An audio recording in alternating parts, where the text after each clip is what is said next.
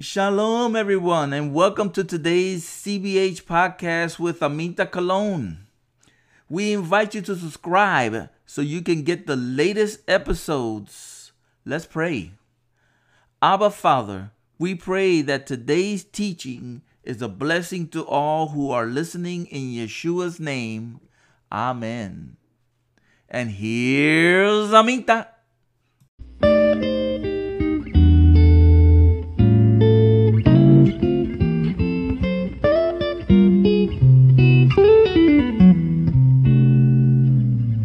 Shalom, Shabbat Shalom.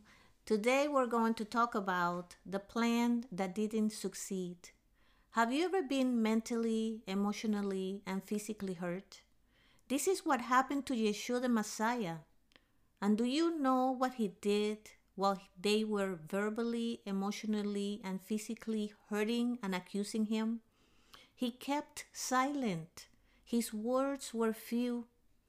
It is hard to keep silent and not say a thing while someone is hurting you, while evil is at hand and it is at its hour. There's a time to speak and a time to be silent. Ecclesiastes 3:7. The plan to do evil became reality, and the plan to get others involved became true. Evil arose and recruited others to think the same way. Evil reigned and it was selfish, arrogant, and proud. It succeeded. Yeshua was put to death. But what was done for evil, Elohim turned for good. Yeshua is alive, and the plan that Elohim started was accomplished and brought life. When someone purposely plans to hurt someone or a people, and when evil gets other people to think the same way, it may seem like a triumph, but it is not.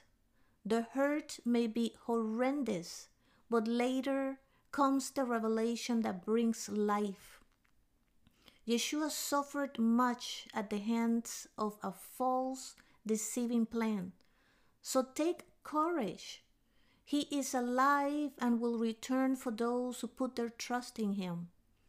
For his joy comes in the morning. Have you put your trust in Yeshua the Messiah? Today is the day. Abba Father, thank you for your words. Thank you for your salvation. In the name of Yeshua the Messiah. Amen. Shalom. And may the Lord bless you.